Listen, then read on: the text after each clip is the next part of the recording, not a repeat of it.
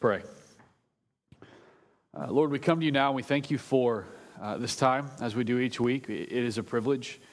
Though it is a regular thing, I pray we don't view it as common. I pray that we would see it for the blessing that it is. I'm thankful that your word does a work in our hearts. The Holy Spirit does a work in our hearts that goes beyond ability to teach or clarity in conversation. But when we're obedient to engage the word, when we're obedient to submit to the word, I'm thankful for the beauty that follows, that you do a work in the souls of men and women that none of us could accomplish on our own. And so I pray that that would happen tonight. I also pray, Lord, that as we finish up chapter 33 and finish talking about reconciliation for now, and as we move into some very difficult issues in chapter 34, I pray that I pray for gentleness and I pray for clarity. I pray against confusion. I pray for truth to be heard, to be trumpeted, and to be cherished and treasured.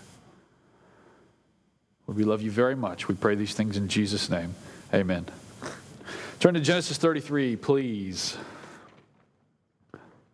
I am glad you're here. I do value our time. And these last few weeks, we've been talking about the difficulties and the difficult realities in relationships where it's really, if we're honest about it, it is hard work to keep good friendships and good relationships and things good in marriage and things good if you're in dating relationships. It's not just easy. It takes work. Conflict is a reality, and we have a never-ending need for pursuit of reconciliation. Let me say that again. We have a never-ending need for the pursuit of reconciliation. As long as we struggle with sin every moment of every day, there will be need for repentance and movement towards reconciliation. Injustice is not uncommon. So that means that it's not rare that you would be sinned against or that you may sin against someone else. We can be very thankful in those times that it is not us that bear their sin, but it is Christ. In Genesis 33, what we've seen is Jacob having to come back to Esau. And last time we saw Esau wanted to kill him. And so we've gone through this the last few weeks, and we saw that they were reconciled, but it wasn't a perfect reconciliation. It was a believer and a non-believer reconciliation. And it led us to view these different types of reconciliation. And what it really did was, as we went through Genesis 33, I'd encourage you to keep your finger there, but go ahead and turn over to Matthew 18. What we found was that there is a difference between being reconciled with an unbeliever, and it can happen. It happened there. They were reconciled, but they weren't going in buddy-buddy on all of their pursuits. There needed to be some boundaries. For many of us in our relationships, friendships, the only way that a healthy relationship or friendship can exist is because of boundaries that we put in place by the wisdom given to us by God and His Word. It can't just be free-for-all all the time. And, you know, the kind of person that maybe you don't want them in your house every day, eating food from your pantry and mooching off of you. Maybe it's, we're buddies, but you can't come here every day. I don't have that problem. It sounds like I do as I say that. But there may be something where, hey, we can't spend 3 hours on the phone every day, but I love you. And we're just going to set up some boundaries to make this healthy. Sometimes a relationship can't even exist in a healthy manner without the boundaries that need to be put in place. But we found that there are differences between being reconciled between a believer and a non-believer. There are differences between being reconciled between two believers who are maybe members of the different churches. And we found that there's a difference between being reconciled between two believers in the same body. Matthew 18, verses 15 through 17 says, "If your brother sins against you, go and tell him his fault between you and him alone. If he listens to you, you have gained your brother." That's a good thing. "But if he does not listen to you, take one or two others along with you." What are some reasons, just real quick, what are some reasons that you would go to someone and say, hey, this is an issue and I see it as an issue? What are some reasons that they would reject that? I mean, practically, if you actually go and do what step one says to do, and they say, no, I reject that, what are some reasons that maybe they would reject that? Pride? Different perspective.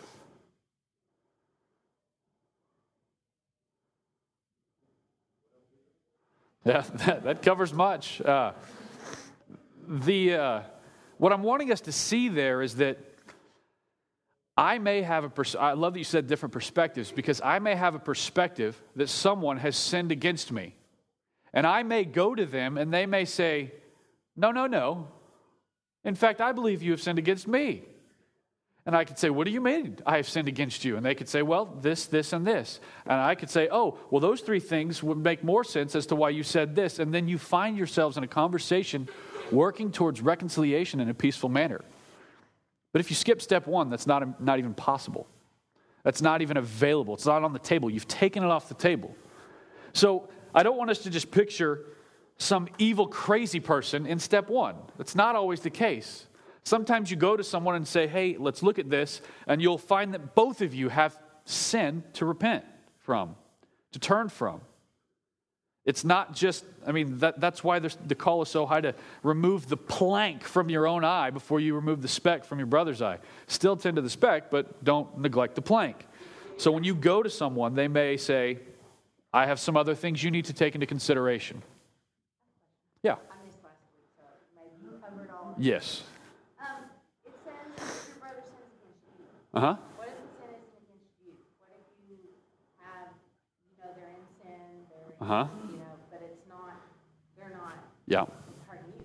There's some dynamics there to consider that we'll talk about we're going to look at Ephesians 4. We're one.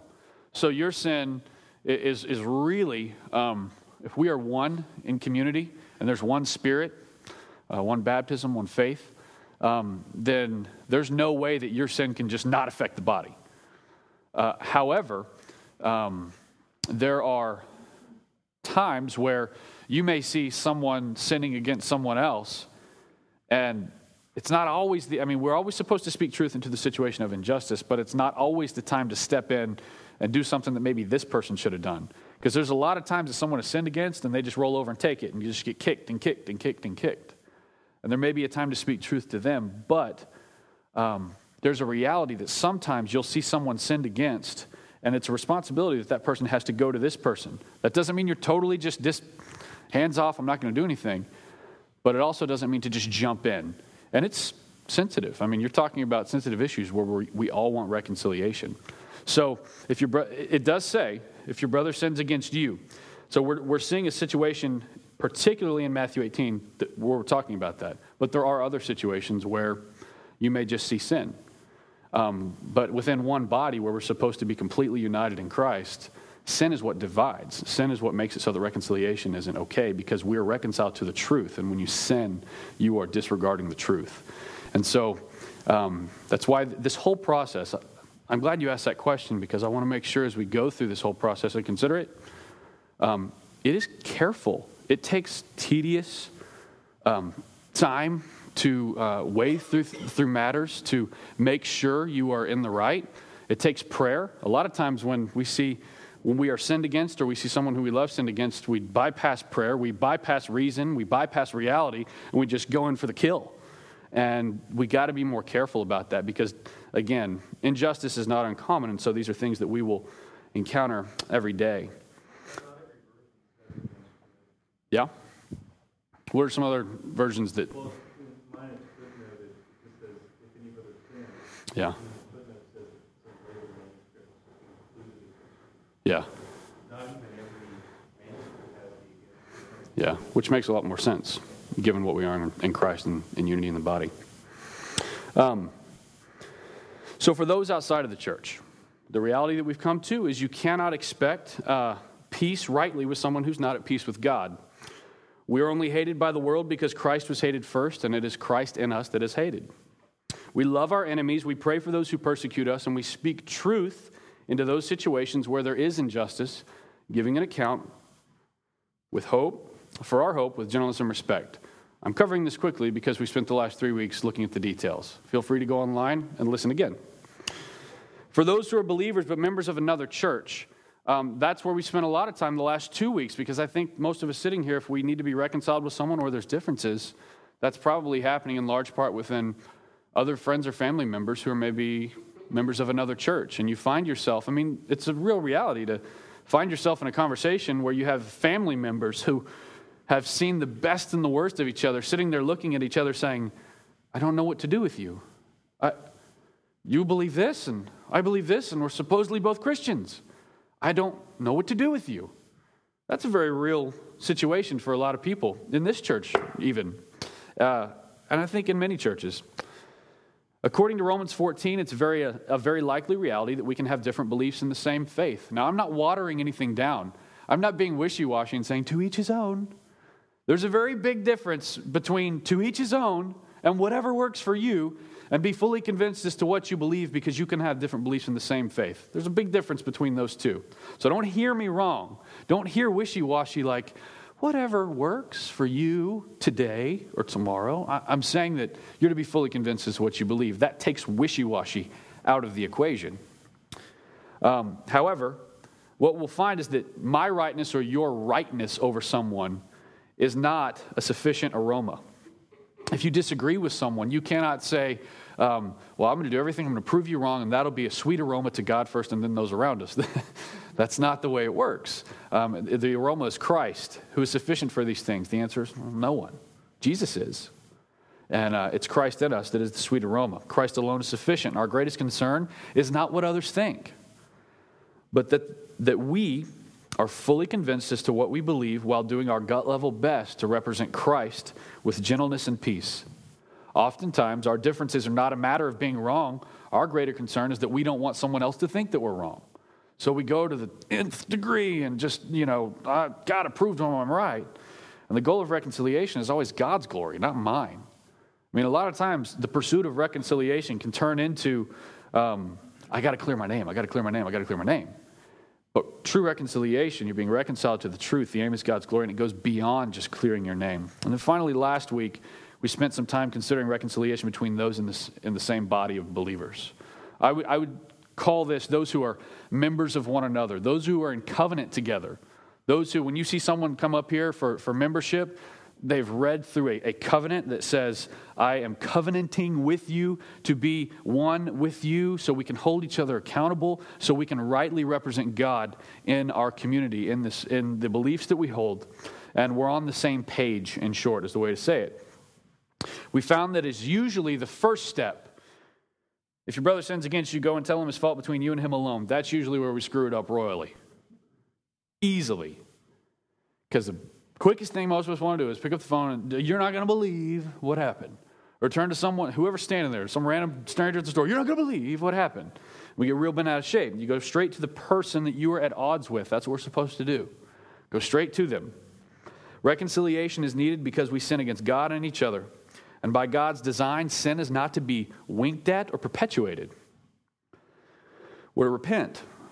So according to God, the thing that keeps reconciliation from happening is failure to repent from your sin.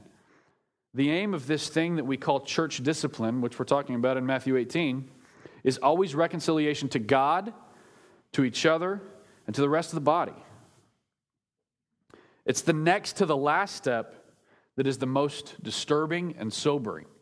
This picture that you see of someone being, if he refuses to listen even to the church, let him be to you as a Gentile and a tax collector. You see a breaking of fellowship here.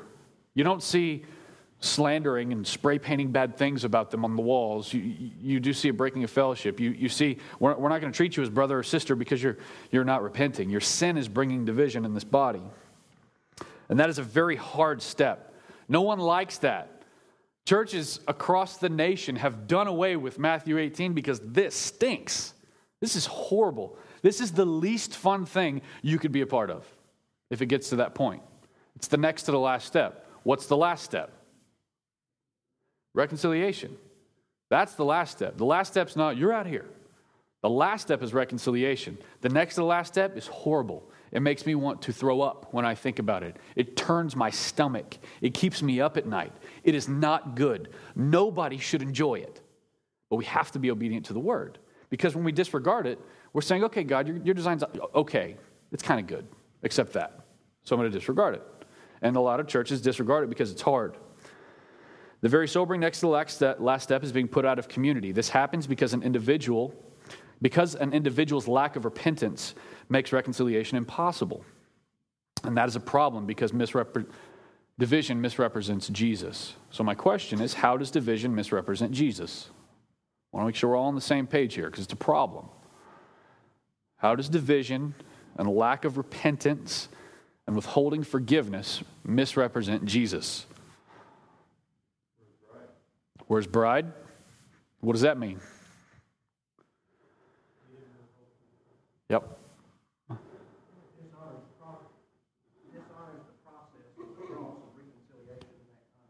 Yeah. Talked about when he was casting out demons and then Beelzebub, he said, "A house divided against itself cannot stand." Yeah. And so, you're basically tearing down the house Yeah. of God, you're tearing down the church. Yeah. Yeah, those aren't just quippy sayings and cute proverbs. Those are words from the divine God, the only true God. What else? How else does it misrepresent Jesus? Yep.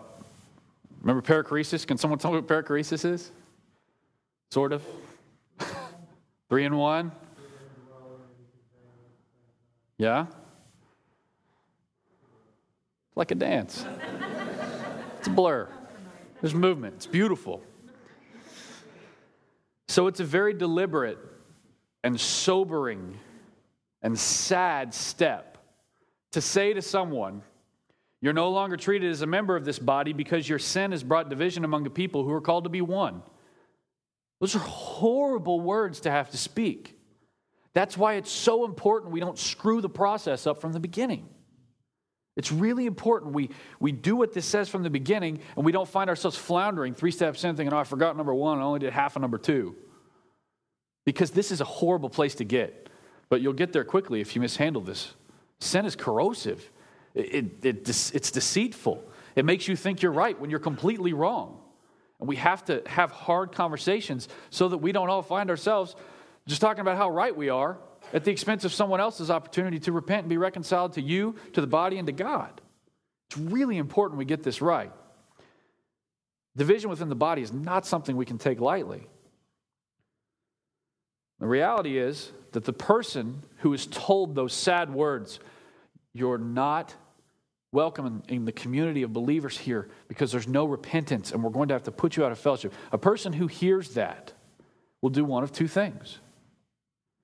First, they may walk away saying, I'm right and all of you are wrong. See, if you do it this way, they've said, individual, I'm dismissing you, you're wrong. Okay, I'm going to take someone else. Because when you go to take someone else, you got to tell them what's going on because you were obedient to the first step. When you go to take someone else, and that second step, if you are in fact wrong and misjudge something in the first step, now you have opportunity for that second person not just to get on board and throw stones with you, but to speak truth to you and say, hey, you might be a little off kilter here. Let's talk about this before we go and do this second step. Let's work through this. Let's pray about this. Hopefully there's a sober-mindedness there within the two that provides balance and encouragement towards truth. And then when you go to the point of telling the church and you have a whole church saying, gosh, that is sin and there needs to be repentance, then the option for the person who's told that is to say, you know what? You're all completely wrong and guess who's right? Number 1, later. Or the more hopeful response is I need to repent of my sin and ask forgiveness because the church is too important and valuable of a treasure for me to walk away from in my sin. Why would I do that? That's what we hope for. And guess what? That's real. It's God's design. It's not just counseling or practical relationship advice. It's God saying, I want y'all to be reconciled. I want y'all to be one. I don't want there to be division. It misrepresents me. These are the steps, and make sure it's really clear. Putting someone out of the body is a really horrible thing, but it's needed if it's necessary. And I'll define if it's necessary by my design. Y'all be obedient to the design.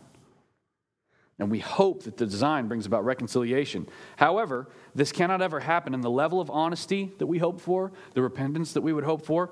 If you're the one sinned against, if you don't take step 1, that can't happen. It can't pan out like that. This beautiful picture of someone saying, you know what? Thank you for telling me I'm wrong. Have you ever had someone tell you that?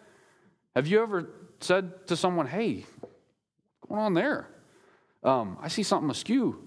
And have you ever had someone say, you're right, thank you? It's really encouraging. Not because you can say, yeah, I'm generally right. But it's encouraging because you see someone not winking at their sin.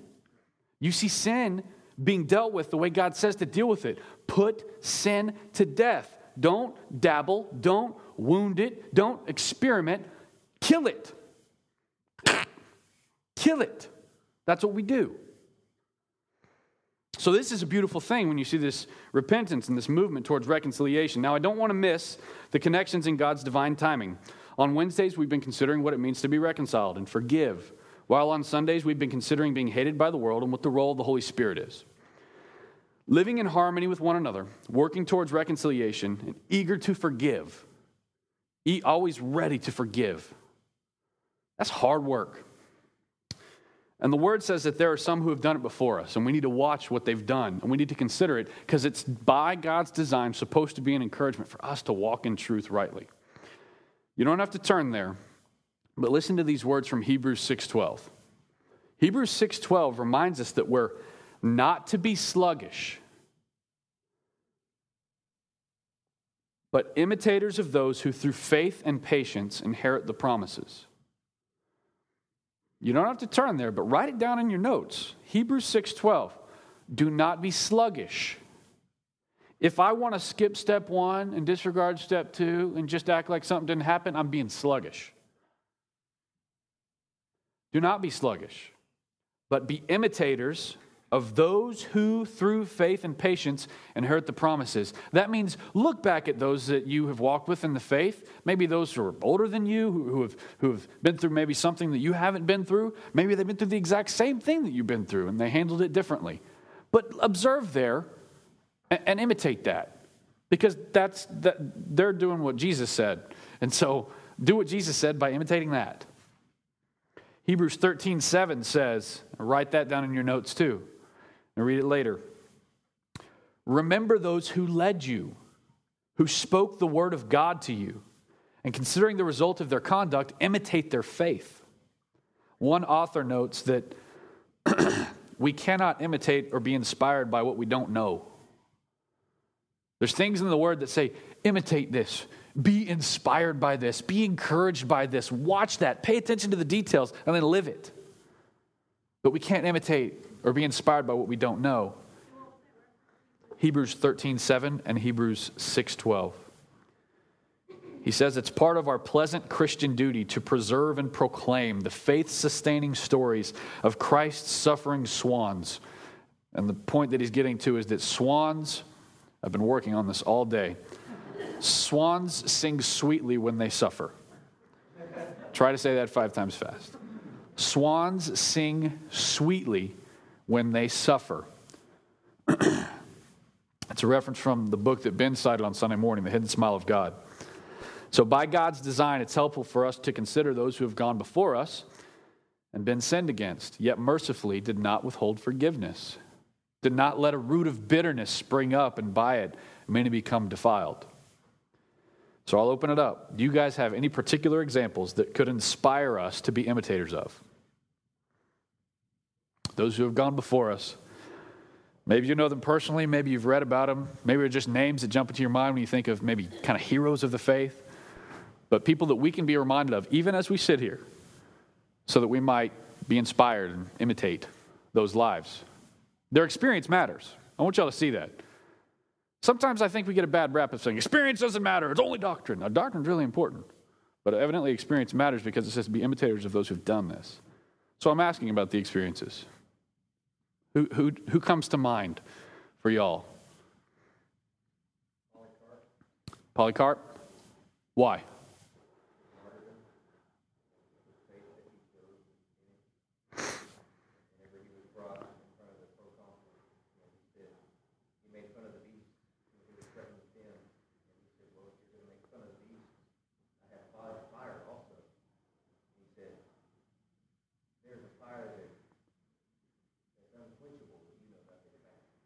Yeah.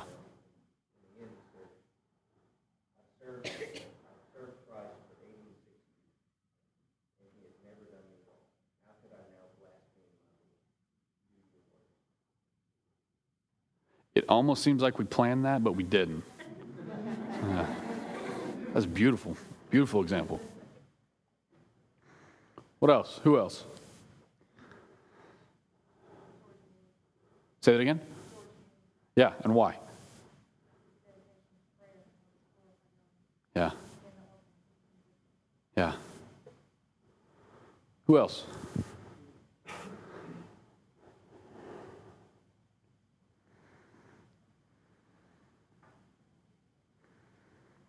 I thought a little Corrie ten Boom, suffering in a concentration camp, witnessing the horror of hatred and affliction in ways most of us can't even conceive.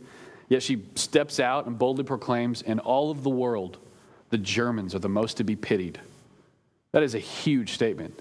This population that has afflicted her and her people greatly, she steps out and says, don't pity me, pity them. It shows a sign of ready to forgive. Should you have the opportunity? It shows a sign of not holding a grudge.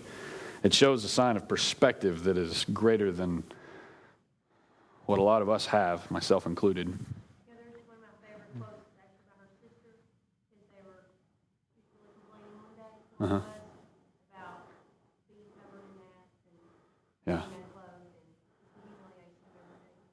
And her sister told her, she said, there is no pit that he is not deeper still. Mm-hmm. So no matter how low and at the bottom of life we are, Yeah. That is sweet.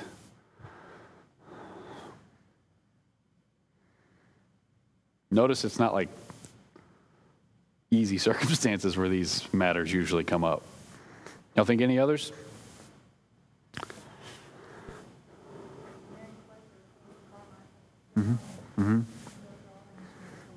Yeah. There's a lot of incredible stories to consider, and they're worth considering. I would say if you're like, I'm not into reading that kind of stuff, I would encourage you to be into reading that kind of stuff. Because God says that there's something that we can learn there. I'll end with one, because I think most of y'all have probably seen the video on Facebook. Gianna Jessen, the one who was aborted, but not really. Her story, it's like a 16-minute video, so I was going to show it, but then I'm not, because I figured most of you have seen it. Who's seen it? Does Gianna Jessen? Okay, a lot of you. She's an abortion survivor. And she said, I'm looking at her, and she had, what did she have? Cerebral palsy. The gift of cerebral palsy, as she said it. And I'm thinking, if anyone could have a chip on their shoulder, this gal could have a chip on her shoulder. Think of all the responses she could give. Think of how hateful she could be. Think of how she could pretty much stand up in front of a crowd and say whatever she wanted. And everyone would have to just shut it and listen, because she's an abortion survivor. And she could just tout that however she wants. However, she says, God has a way of making the most miserable thing beautiful. I've met my biological mom. I have forgiven her. I'm a Christian. She said it plainly. She's like, I'm a Christian. I've forgiven her. I'm not holding a grudge. I don't sit like Esau and plan to get my revenge one day. I'm a Christian. I forgive her. Consider the other responses she could have given. The hatred. She could have responded with spite, revenge, maliciousness, bitterness. Instead, she says, I know I am hated because I declare life. And then she challenges and says, stand up, at least be willing to be hated. Or at the end of the day, is it really all about you? I've been hated since conception, but loved by God.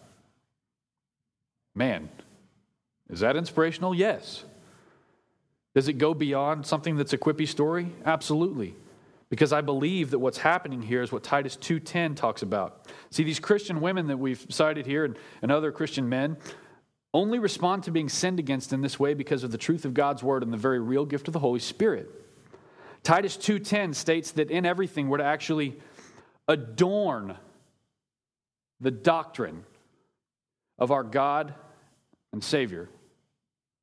Write that down. Titus 2:10 says that we, in fact, when we're doing these things, we are adorning the doctrine of God our Savior. So for those who would downplay doctrine, I would say don't, because you're to adorn it. And just like you cannot be inspired by that which you do not know, you also cannot adorn that which you do not know. So experience is important, and doctrine is important. And I would say that our realities we have through experience are come to full fruition and realized most beautifully under the umbrella of the doctrine and the truth of God's word. But put on the doctrine, adorn it. So when we're sinned against and we respond biblically with truth, keeping Christ central, yet fully convinced as to what we believe, we're always ready to forgive, quick to hear, slow to speak, slow to anger, pursuing peace as much as it depends on us, Romans 12, giving an account for the hope with gentleness and respect, 1 Peter, okay with the possibility that we may in fact be wrong, which we all stink at, yet still fully convinced that we're not, which we're generally better at. When we do that, we adorn a doctrine that communicates the truth about our great God. We do not hold grudges, keep records of wrong. We do not speak to everyone else when we feel we are sinned against. We go to that person and we do all we can to work towards repentance, forgiveness, and reconciliation. If we're unable, we take a friend. If that does not work, we put it before the church. And throughout this whole tedious and careful process, it's never about our own vindication, vengeance, and glory. It's a horrible, hard, sometimes painful, physically painful process.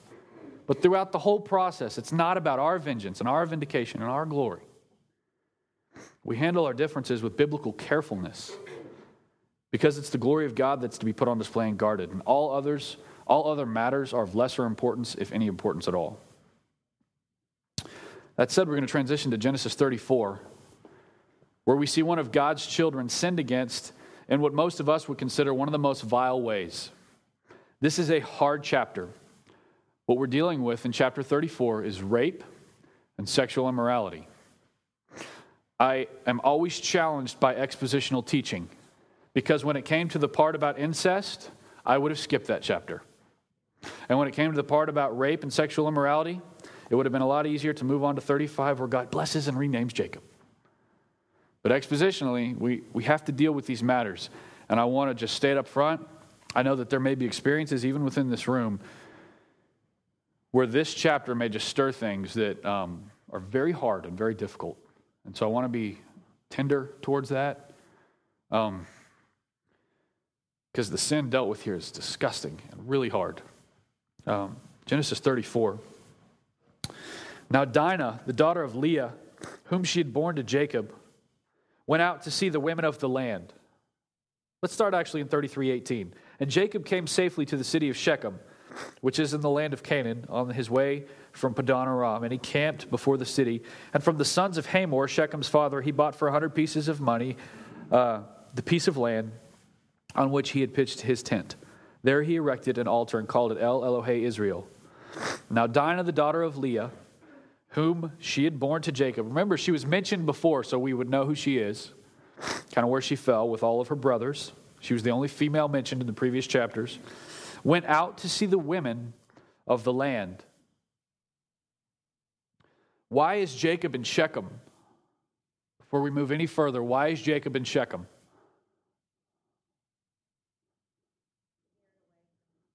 He veered away from his brother. And he's disobedient. He's supposed to go to Bethel.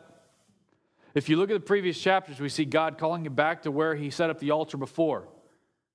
Leave Laban's land and go to Bethel. He didn't go to Bethel. He went on his way, saw Esau, lied about going to Seir, settled in Succoth for a while, and ended up in Shechem. He's there because of disobedience, because God said, go to Bethel. He lied to Esau about where he was going, and his path got skewed, and he ends up here.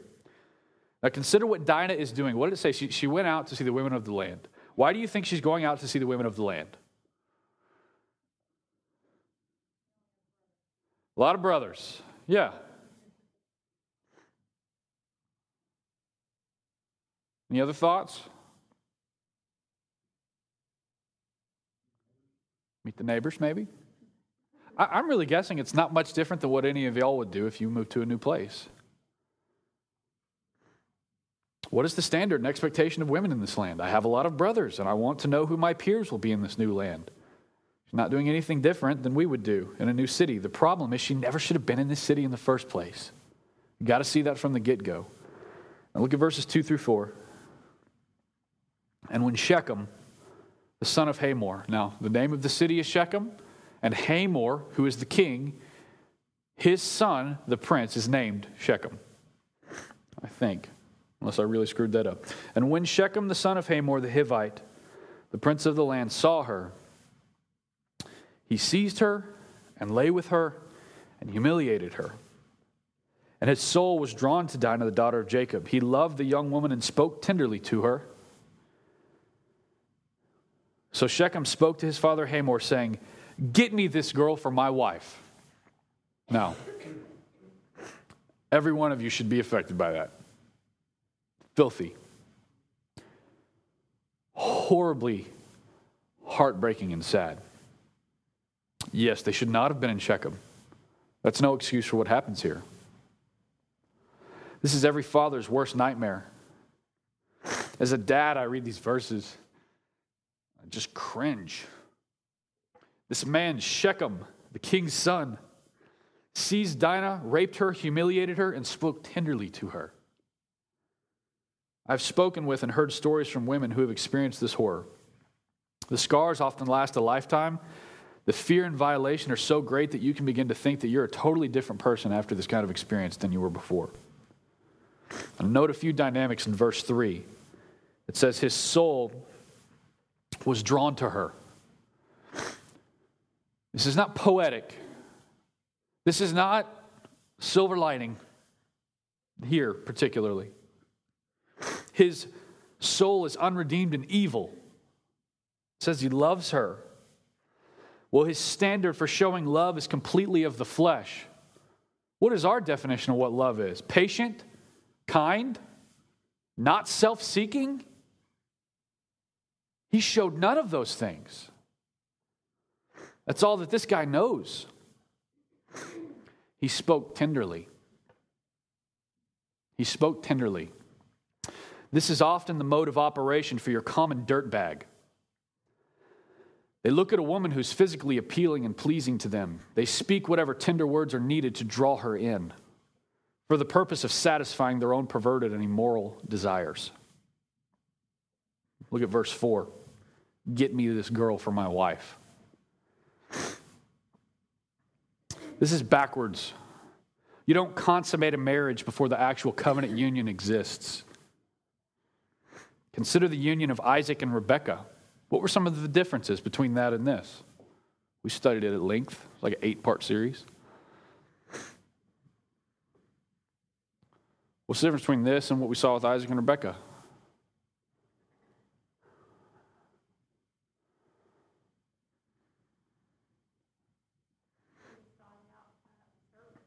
Yeah. Sought out. Very character. Yeah. What else was involved in the process? Waited. Yes. Self-control, patience, not self-seeking. Prayer was involved. God was involved. We don't see that here. We see a guy says, God who? She's hot. I'm going to do what I want to do. It's filthy. Respectful pursuit, intentional provision for the family, prayer, thankfulness, God, all these things are void. And look at verses 5 through 7. The way this unfolds blows my mind. Now Jacob heard that he had defiled his daughter Dinah. Can you imagine being the dad that hears that news? But his sons were with his livestock in the field, so Jacob held his peace until they came. And Hamor, the father of Shechem, went out to Jacob to speak with him. Hamor, Shechem's dad, go out to speak with Jacob. Make nice with the new people in the city. My son raped his daughter. At least I could take a pie. It's the most ridiculous setting you've ever seen. He goes out. So Jacob held his peace until they came, and Hamor the father of Shechem went out to Jacob to speak with him. Verse 7, the sons of Jacob had come in from the field as soon as they heard it, and the men were indignant and very angry because he had done an outrageous thing in Israel by lying with Jacob's daughter. For such a thing must not be done. It's sad that it even has to be said. It happens in our culture today. There's human trafficking. There's a local ministry called Save the Girl, I believe is what it's called, because human trafficking exists. It's sick. It's perverse. To say this is an outrageous thing, such a thing should not be done, feels ridiculous to even have to say it. But the sin is so great in this land that it has to be said. Get me this girl for my wife. So Jacob's hacked but cautious. Jacob has had issues with boldness in the past. Some commentators think he has that issue here. I don't know. I try to put myself in his shoes and think about what that news would be like when the king of the land comes and says, oh, this is normal. This is what we want. This is the king's son we're talking about. Jacob needs his sons at this point. There is a time where it's appropriate to come together as a family and take care of issues or sort through problems. There's no doubt that this is one of those times. Look at verse 7. This gives us insight into the family's view of what's happened. This should not happen. While in verse 8, it gives us insight into the world's view of what happened. In verse 7, we see Dinah's brothers indignant. They're angry at this perceived unfairness and injustice, rightly so. If you're not angry in that situation, there's something wrong with you. Very angry, it says, because this outrageous thing should not have been done. Yet in verses 8 through 12, in the very next verse, we see a very different perspective. Hamor, the king of Shechem, not only says that they should appease his wicked son's desires, but let's take it a step further. Let's just trade daughters altogether. Dwell, trade, and make money, because that's what it's all about. We'll just be happy and rich, and all of our sexual perversion will be satisfied. That's wickedness. It doesn't just stop with Dinah. Your heart should be very heavy for Dinah, but see the dwindling effect of sin when you see every other daughter of God's family brought into play. This is horrible. In verse 12, he tops it all off by saying, look at verse 12. Ask me for as great a bride price and gift as you will, and I'll give you whatever you say to me. Only give me the young woman to be my wife. Dwell with us, trade with us, and just name your price. Money's not an issue. Consider Jacob. Put yourself in his shoes. This guy's son raped this guy's daughter.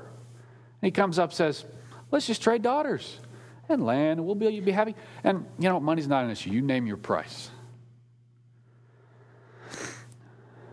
Consider what it must have been like for Dinah. I think Hamor is responding here a lot of the ways that we do with God. And I think he recognized some of the shame. Mm-hmm. And he was trying to make it right. Yeah. With a shotgun wedding. Yep. And covered up. And covering up with money and these other things. And don't we do the same when we go to God and try to cover up bargain with our acts or our offerings? I'll never do this again. And what we do at the cross. Mm-hmm. We're just looking at what can I do Mm-hmm. to compensate for this. Yeah. And so sure, they're from a different culture, but I think Hamor recognizes this sin, Mm-hmm. and he's trying to make up for it Mm-hmm. in a worldly way, Yeah. not recognizing the greater issue that was going on. Yeah. What message did that send to Dinah about her worth? Well, I wonder if she was overhearing the conversation. Dad, what are you going to say? What message does it send to her about her worth? What message does it send to Jacob about this new kingdom's expectation for his daughters and his sons? Take their daughters. There's a distinct difference between the way God-fearing men view women and the way the world views women. It's a distinct difference. Here we see it exponentially, I guess. It's not our natural tendency to shepherd, care for, and protect women. I would offer that apart from God and the work of His Spirit, you have no good intentions. Before the flood, it said God looked down and He saw that every intention of every heart was only evil all the time. You don't have some good intentions that God sweeps in and decides He's going to use them for His good. If not for a heart that's completely changed by God, run through by the truth of Christ and inspired moment by moment by the Holy Spirit, we have no good intentions. It's because of God's design that we do not treat women like prizes to be bought and bartered. It is by God's design that we love our wives as Christ loved the church, giving our lives for them. It's by God's design that a man would take his daughter on a little date to have lunch, to show her how a man treats a woman. It's by God's design that a man would model for his sons how you do and do not treat a woman. What's to be expected in the possible future spouse? And what happens is when you have generations void of these truths, you end up with a place like Shechem. That's what you end up with. Turn to 2 Timothy 3.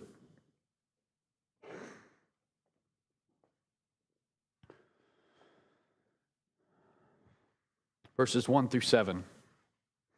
This is a God-breathed definition of godlessness, and I want you to see what God has chosen to say as godlessness, and then I want you to consider what we have seen in Genesis 34. Understand this, that in the last days there will come times of difficulty. For people will be lovers of self, lovers of money, proud, arrogant, abusive. I mean, do you hear? Can't you just hear? We'll trade daughters and we'll share livestock and everything will be fine. Name your price. Can't you just hear it there? Lovers of self, lovers of money, proud, arrogant, abusive, disobedient to their parents. I love that that's in there. If you're a parent, you might want to mark that verse. Ungrateful, unholy, heartless. An act like what happens in Genesis 34 does not happen unless you are dealing with someone who is heartless. Unappeasable, slanderous, without self-control, brutal, not loving good, treacherous, reckless, swollen with conceit, lovers of pleasure rather than lovers of God. Can't be both. Having the appearance of godliness but denying its power. Avoid such people, Jacob.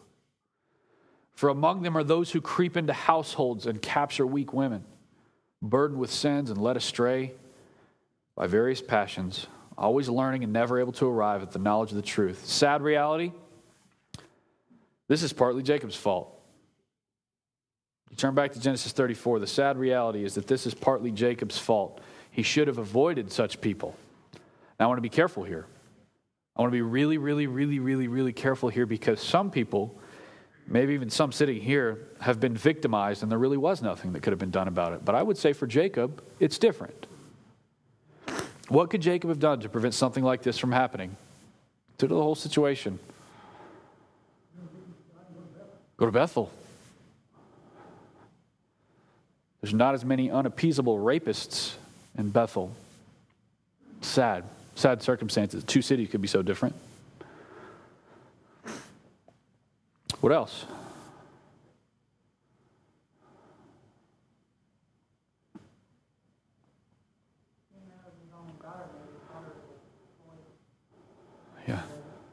Yeah. You're a daughter in God's family. What else could have been done? Yeah, that's a huge thing. I'm looking at this and I'm thinking, don't let your daughter roam unaccompanied in a land that you know nothing about. It's not a matter of trust. Dad, don't you trust me? I trust you. I'm sending my meanest sons with you. Who's my biggest, baddest son? Okay, you go. Take your sword. Don't introduce your household to him. There's a lot of modern day examples of this. Don't try to gain trust by taking your hand off the situation and saying, hey, yeah, whatever. I trust you. Sometimes it's not a matter of trust. It's a matter of protection. Yep. He had already bought land. He had already seen something of the way they moved. I mean, the whole story, when you take in all the details, it doesn't get prettier. At this point, I would like to just read the rest of the chapter, and next week we'll spend some time considering if they handled it the right way. Look at verse 13. I'm just going to read through the chapter. Considering how horrible it is, what has happened, and consider what's about to happen. The sons of Jacob answered Shechem and his father Hamor deceitfully. Now notice Jacob didn't answer. The sons of Jacob answered because he had defiled their sister Dinah. They said to them, "We cannot do this thing to give our sister to one who is uncircumcised, for that would be a disgrace to us. Only on this condition will we agree with you that you will become as we are by every male among you being circumcised." Now, at this point, you can imagine the men of Shechem. All right, we're all going to get circumcised. "Then we will give our daughters to you, and we will take your daughters to ourselves, and we will dwell with you and become one people." There should be things about this deal where you're saying, I don't think that's the most biblical way. "But if you will not listen to us and be circumcised, then we will take our daughter and we will be gone." At this point, if I'm a Shechemite, I'm saying, no. Their words pleased Hamor. Get that. Well, you're going to have to be circumcised. Fantastic. How perverse do you have to be? Their words pleased Hamor and Hamor's son Shechem. Oh, that's all?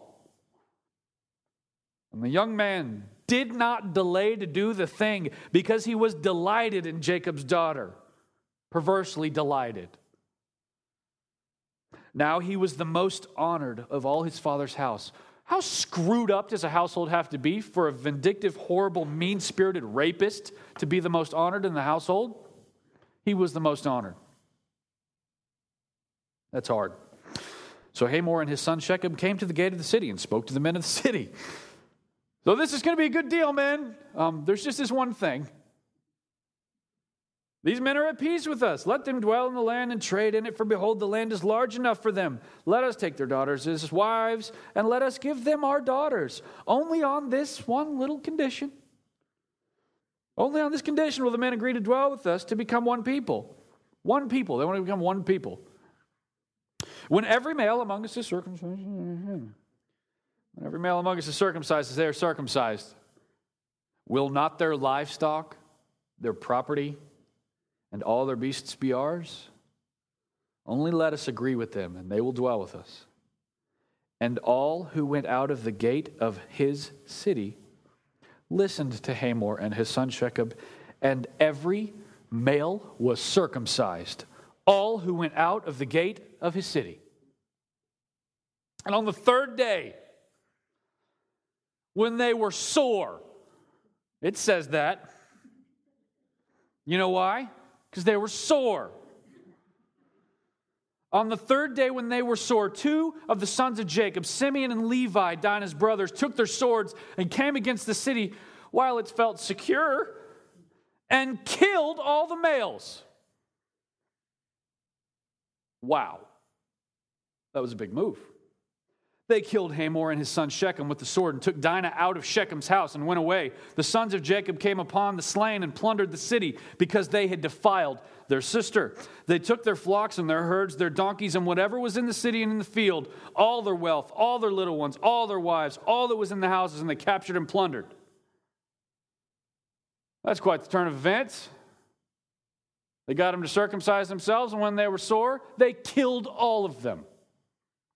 At this point, all of us would probably want to be high-fiving Simeon and Levi. Look at go! Look at that! Man! The reality is we should probably be asking them to put their sword away because it's not an appropriate way to deal with a problem. We'll talk more about that next week. This is a hard chapter. Hard chapter. But I think God wants us to see some things in the way that they rightly handled in a way that they mishandled some of the things in the process. So I don't really want to answer any questions about this chapter, so I'm going to pray, and we'll be dismissed. I'll hang around if anyone has any questions. Lord, we thank you for our time. I'm thankful that your word does what you say it will, no matter if the chapter is seemingly difficult to us or seemingly simple to us. It's all way more complex than we see at first glance, and we desperately need the Spirit to understand the deeper truths. Lord, you are unspeakably good. The thing that overwhelms me is to know that while all these things were happening, you were not snoozing. The realities that you revealed to us in the preached word on Sunday that tell us that there is some plan going on here. And if I'm Jacob, and if I'm Dinah, and if I'm Simeon, and if I'm Levi, I'm going to have a hard time seeing that.